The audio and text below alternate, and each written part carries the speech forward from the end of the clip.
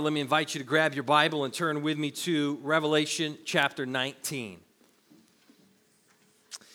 Growing up, I loved sports. I still love sports, but man, I was small as a kid. I was really short, really skinny, so I couldn't play my favorite sport, which was football. So I really enjoyed basketball. I had a goal on my driveway, so every day after school, first thing I'd do, I'd put my backpack down, and I'd get my ball, and I'd go outside and shoot hoops. And like every kid, I always pretended that it was the last few seconds of the game, it was the championship, and of course, I had the ball, and I'm dribbling, right? And I see the goal, and it's 3, 2, 1, I set my feet, I pull up my jump shot, I let it fly, and everything's slow motion. It's like a movie, right? You've seen it where the ball's spinning, the crowd, the buzzer sounds, the ball's going straight for the hoop, and it hits the rim, bounces right out. Yeah, that's why I'm not in the NBA today. That was my basketball experience. But, we love to dream about that moment in sports. Right? When a player gets to be the hero and make that last second play and win the game, it's so exciting. And we see that same theme in a lot of great movies and stories where things in the story seem to be at their absolute worst. And then out of nowhere, the hero comes back and saves the day. I think about Gandalf coming back in The Lord of the Rings. Any Lord of the Rings fans? I'll pray for the rest of you. No. Think about Batman returning to Gotham City, or the end of Avengers Endgame, where all the Marvel Universe defeats Thanos. It's this moment of triumph and relief because help has arrived and all will be made right again. We love that.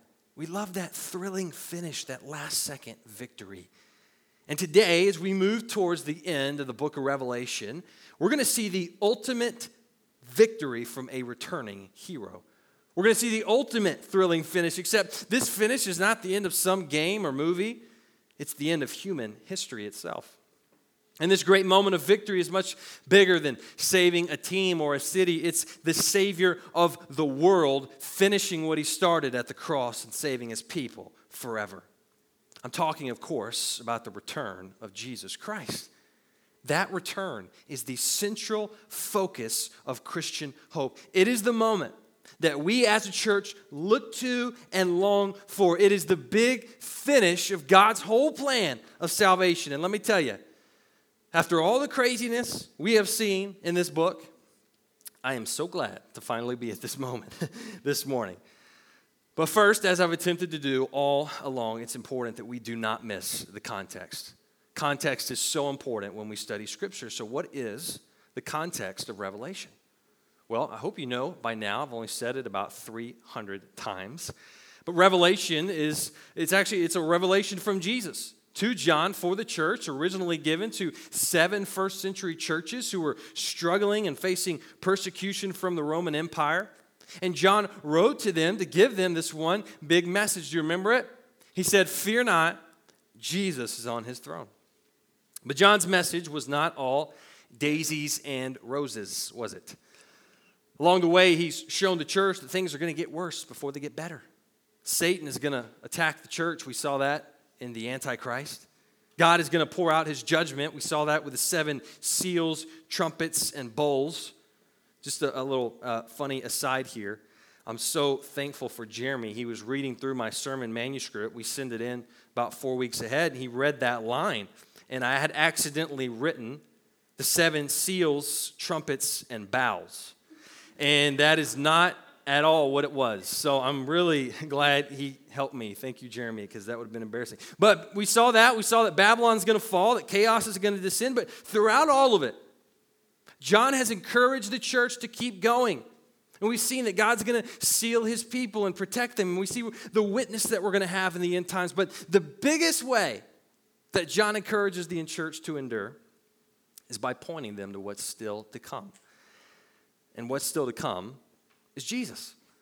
The King of the universe will not leave his people in this mess, but he's coming back.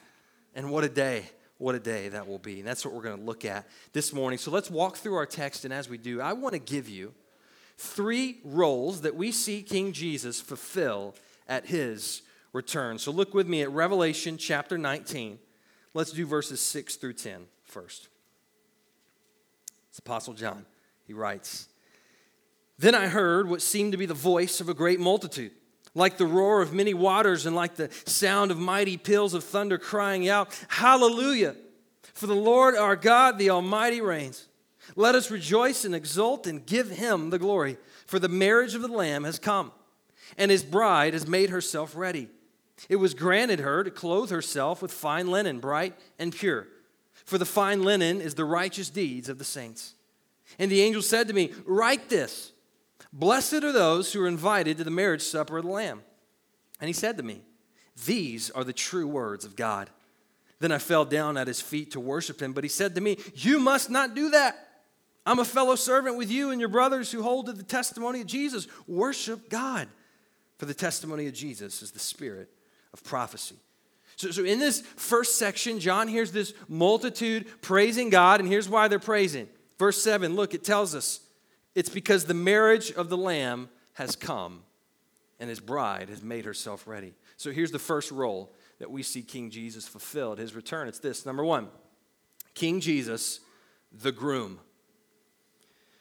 We have here a picture of Jesus preparing to marry his bride. And who is his bride? Well, that's us. The New Testament tells us that the church is the bride of Christ. But I remember as a kid thinking that's kind of weird. Like, I'm going to be married to Jesus, especially it was concerning as a guy. But eventually I learned that there's no reason to be concerned. We're not marrying Jesus in a romantic kind of way, but rather this imagery of marriage is a picture of our relationship with Jesus. It's a symbol of our being joined together with him. That's why Paul said in Ephesians 5 that our earthly marriages are pictures of the gospel. This idea of Jesus as groom also demonstrates his love for us. And it's not a romantic, fuzzy, feely kind of love. It's a covenant, commitment kind of love. I remember when I married my wife. We'll be married 7 years this July. She's been very gracious to stay with me. But we'll married 7 years, and I remember the day we got married, we stood at the altar facing in each other's eyes, holding hands. And we said these really serious words. I mean, we made these serious commitments in sickness and in health. And even if your husband becomes a poor youth pastor, whatever comes our way, right? Saying your vows is all about making a formal commitment. The language even sounds kind of contractual, and it's meant to be that way. Because marriage is a binding agreement to be faithful, to love one another until death do you part.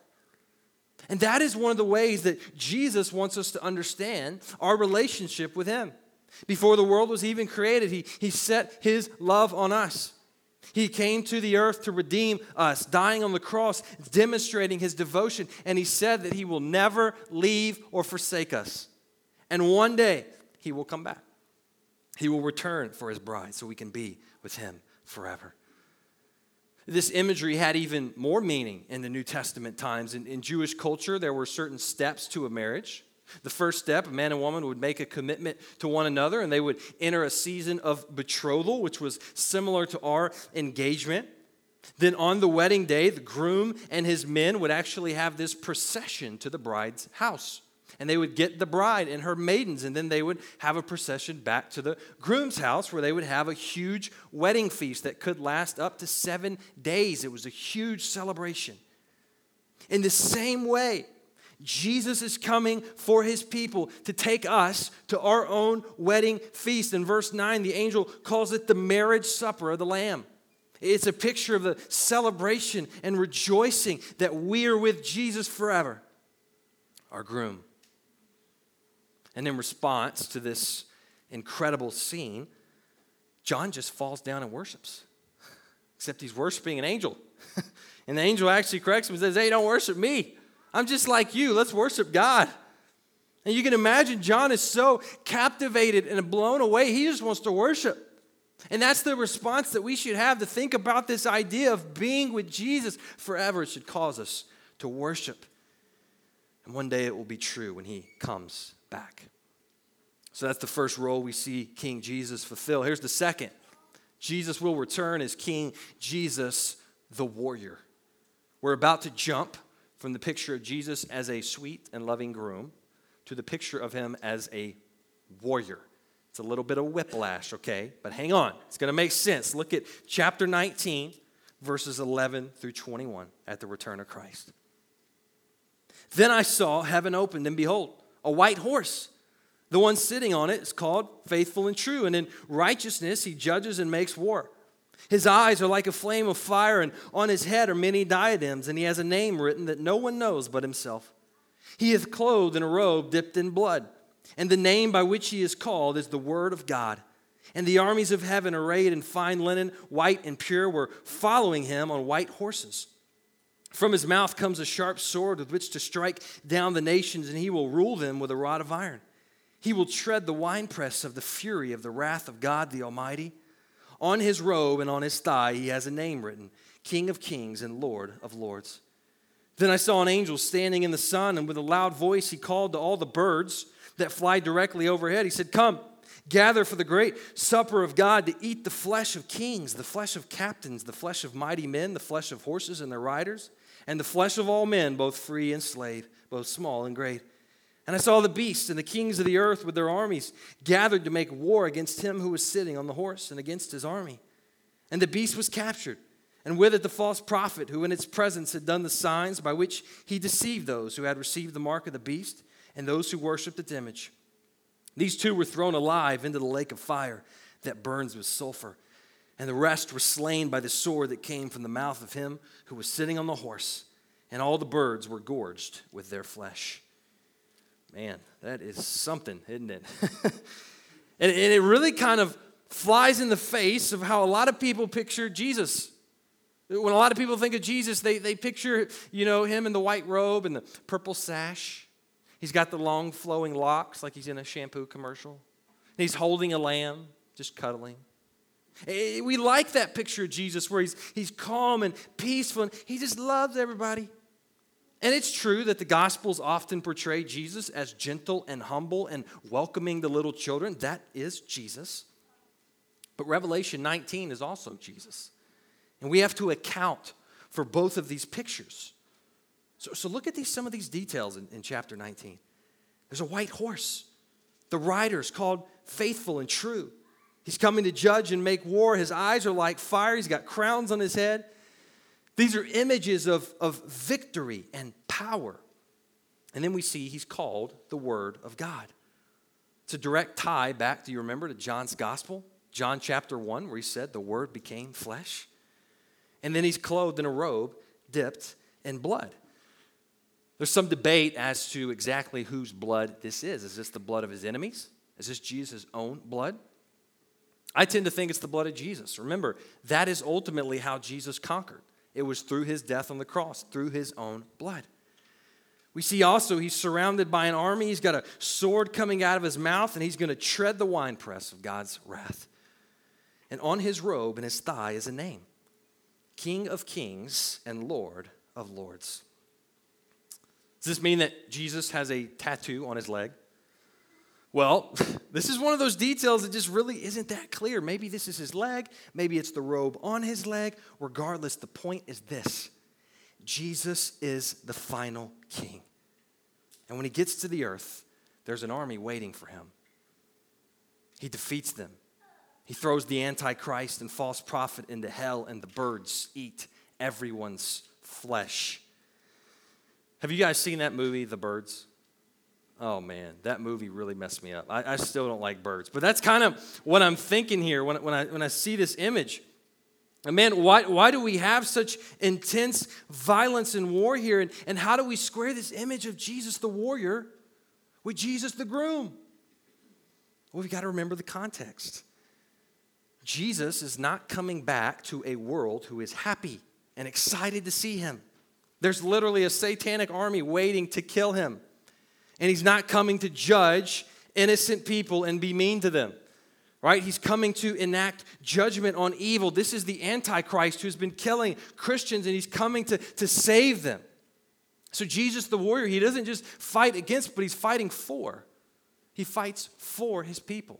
He fights for God's justice. And he's fighting for the redemption of the world. As uncomfortable as some of these images may be, these are meant to encourage us. Like, we have a king and a groom who is not lazy or passive, who just sits by while his people are killed. No, he's going to fight for us and defend us. I think about it this way. I care about my wife. She's my bride. I told you the commitments we made to one another.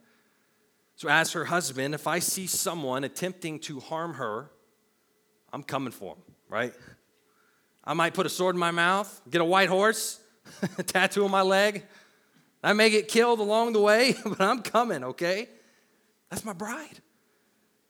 That's the idea. Jesus fights for his people, and he will win. He will be victorious over all, and when he returns, he'll be king over the whole world. So second, we see King Jesus, the warrior. Here's the third and final role we see Jesus fulfill at his return. King Jesus, the judge. Look with me at chapter 20, verses 1 through 6. Then I saw an angel coming down from heaven, holding in his hand the key to the bottomless pit and a great chain. And he seized the dragon, that ancient serpent who is the devil and Satan, and bound him for 1,000 years and threw him into the pit and shut it and sealed it over him so that he might not deceive the nations any longer until the 1,000 years were ended. After that, he must be released for a little while. Then I saw thrones, and seated on them were those to whom the authority to judge was committed. Also, I saw the souls of those who had been beheaded for the testimony of Jesus and for the word of God, and those who had not worshipped the beast or its image and had not received its mark on their foreheads or their hands. They came to life and reigned with Christ for 1,000 years. The rest of the dead did not come to life until the 1,000 years were ended. This is the first resurrection. Blessed and holy is the one who shares in the first resurrection. Over such, the second death has no power, but they will be priests of God and of Christ, and they will reign with him for 1,000 years. Man, if there is a passage that has been debated in Revelation, this is it, okay? There are books upon books written about these 6 verses, okay? I had to read a bunch of them in school. So obviously we can't get into it all. I would encourage you, if you're interested, to go back and listen to the podcast that Pastor Derek and I recorded on this. We talked about this. But I'll just explain very briefly. This period of time, this 1,000 years, is what we typically call the millennium. And this is a period of time we saw where 2 things will happen. Number 1, Satan will be bound. And number 2, Jesus will reign on the earth. John sees this angel come down from heaven. He binds Satan and throws him into the bottomless pit. Why does he do that? Well, it says so that he can deceive the nations no more. This is a time when Satan will be powerless. He will be unable to attempt or harm people. John also sees the people of God resurrected from the dead, reigning with Jesus. And he says this will last for 1,000 years. And to be totally honest, that right there is about all we know. We can use other passages of the Bible to try to make sense of this, but it's my understanding that once Jesus comes back, there will not be this great judgment immediately. There will not be the new heaven and earth immediately. But first, there will be a period of time, the millennium, where he will set up an earthly kingdom and he will reign with his people. You and I believe we will be there in our resurrected bodies. So that begs the question, man, what is this going to be like? It's weird to think about us being there, resurrected bodies with Jesus reigning, and yet there are other people on the earth who aren't following him. How does this work? Look, we don't have all the answers. But we can imagine this will be a time of great peace and joy. Think about being with Jesus, to have him as king on earth where we can see him. I mean, every part of our society and world will begin to experience the redeeming power of Jesus. I think it'll be similar to living in the Garden of Eden again. Except not all is perfect just yet. It's not over. There's still one more enemy that Jesus has to eliminate. Look at chapter 19, verses 7 through 10. And when the 1,000 years are ended, Satan will be released from his prison and will come out to deceive the nations that are at the four corners of the earth, Gog and Magog, to gather them for battle. Their number is like the sand of the sea, and they marched up over the broad plain of the earth and surrounded the camp of the saints and the beloved city. But fire came down from heaven and consumed them. And the devil who had deceived them was thrown into the lake of fire and sulfur where the beast and the false prophet were, and they will be tormented day and night forever and ever. So after the millennium, after that 1,000-year period of time, Satan's going to be let back out. And he's going to go and gather people on the earth for one last battle.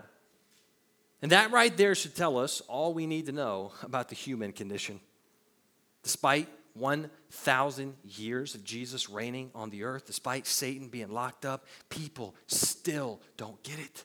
Jesus is here on the earth, and people are still rebelling against him. We see the nations that Satan gathers, they're called Gog and Magog, which are terrible names. You should never name your kids or dog. But these nations, they refer back to the Old Testament. They're mentioned as the symbolic nations that are hostile to God. And what do? They march to the place where Christ and his people are, and before they can even mount an attack, boom, fire comes down, consumes them. Satan is thrown into the lake of fire, which we know is hell. And this is important because, as I mentioned before, sometimes we have this idea that Satan is the ruler of hell, that he's going to sit on a throne and torture people, or he's throwing some big party down there. But that's not true. In Matthew 25:41, Jesus says that hell was actually created for Satan. He and his demons will suffer worse than anyone in hell, and as the passage tells us, he will be tormented day and night forever. What this teaches us is that Satan and God are not equals. They are not two equal forces struggling throughout history to win some undecided battle. No, from the beginning, God has all authority and power over even Satan. He created him originally to be a good angel, but Satan chose to rebel, and one day, as a result, he will be eliminated. One day that serpent from the garden will be crushed.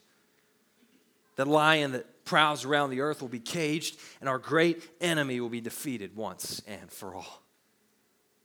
And once that happens, then comes the final judgment. Look at chapter 20, verses 11 through 15. This is the last part. Then I saw a great white throne and him who was seated on it. From his presence, earth and sky fled away, and no place was found for them. And I saw the dead, great and small, standing before the throne, and books were opened. Then another book was opened, which is the book of life. And the dead were judged by what was written in the books according to what they had done. And the sea gave up the dead who were in it. Death and Hades gave up the dead who were in them, and they were judged, each one of them, according to what they had done. Then death and Hades were thrown into the lake of fire. This is the second death, the lake of fire. And if anyone's name was not found written in the book of life, he was thrown into the lake of fire. The final judgment we see here will take place before a great white throne. Scripture seems to indicate that God the Father and Jesus the Son will both have a part in this judgment. The rest of the dead will be resurrected, and everyone will stand before the throne. We see in this passage two kinds of books. The first one lists out everything that we've done. It's like a book of deeds. The other one is called the book of life. It lists out those who have followed Jesus. But hang on, why does it say that we'll be judged based on what we've done? I thought salvation was not about doing good deeds. I thought we were saved by grace alone, through faith alone, in Christ alone. Well, that's true. It's what the Bible teaches. But the Bible also makes clear that a life of faith is evidenced by works. James tells us faith produces works. In other words, by looking at a list of how you lived your life, it should be evident whether you knew Christ or not. So our works, they do play a part. We also know from Scripture that there are going to be rewards. We as believers will be rewarded for the role we played in the kingdom of God. So they do play a part in judgment. They don't earn or lose our salvation, but they are important. Next, we see that all those who don't have their names written in the book of life will be thrown into the lake of fire. All those who rejected Jesus will spend eternity in hell alongside Satan and the false prophet and even death itself. So the final role that Jesus will fulfill is that of judge. He alone will determine who enters eternity with him and who enters the lake of fire. So let me end the message this way this morning. Let's just get real for a second. It's so easy to read this and to see it way off in the distance. Guys, this is reality. This is not fiction. This is real. This day will come sooner than we know, where you and I will stand before a holy God in judgment. And that means the most important question we could answer today is this: are you ready for that day? When the book is opened and you have to give an account for the life that God has given you, what will you say? There are going to be a lot of people on that day who want to plead their case. They will point to the book and how many good things they've done. Say, God, I was a good person. Man, I went to church. I prayed every once in a while. I read my Bible every once in a while. I did good things. I helped people. I gave money to charity. I didn't kill anybody. I'm a good person. And they'll think that they deserve to enter heaven on their own merits. But here's the reality. None of our good deeds outweigh our bad. None of us will enter heaven because we're good people. We're not good enough for heaven. If our lives are weighed on that scale, we will never measure up to the holiness of God.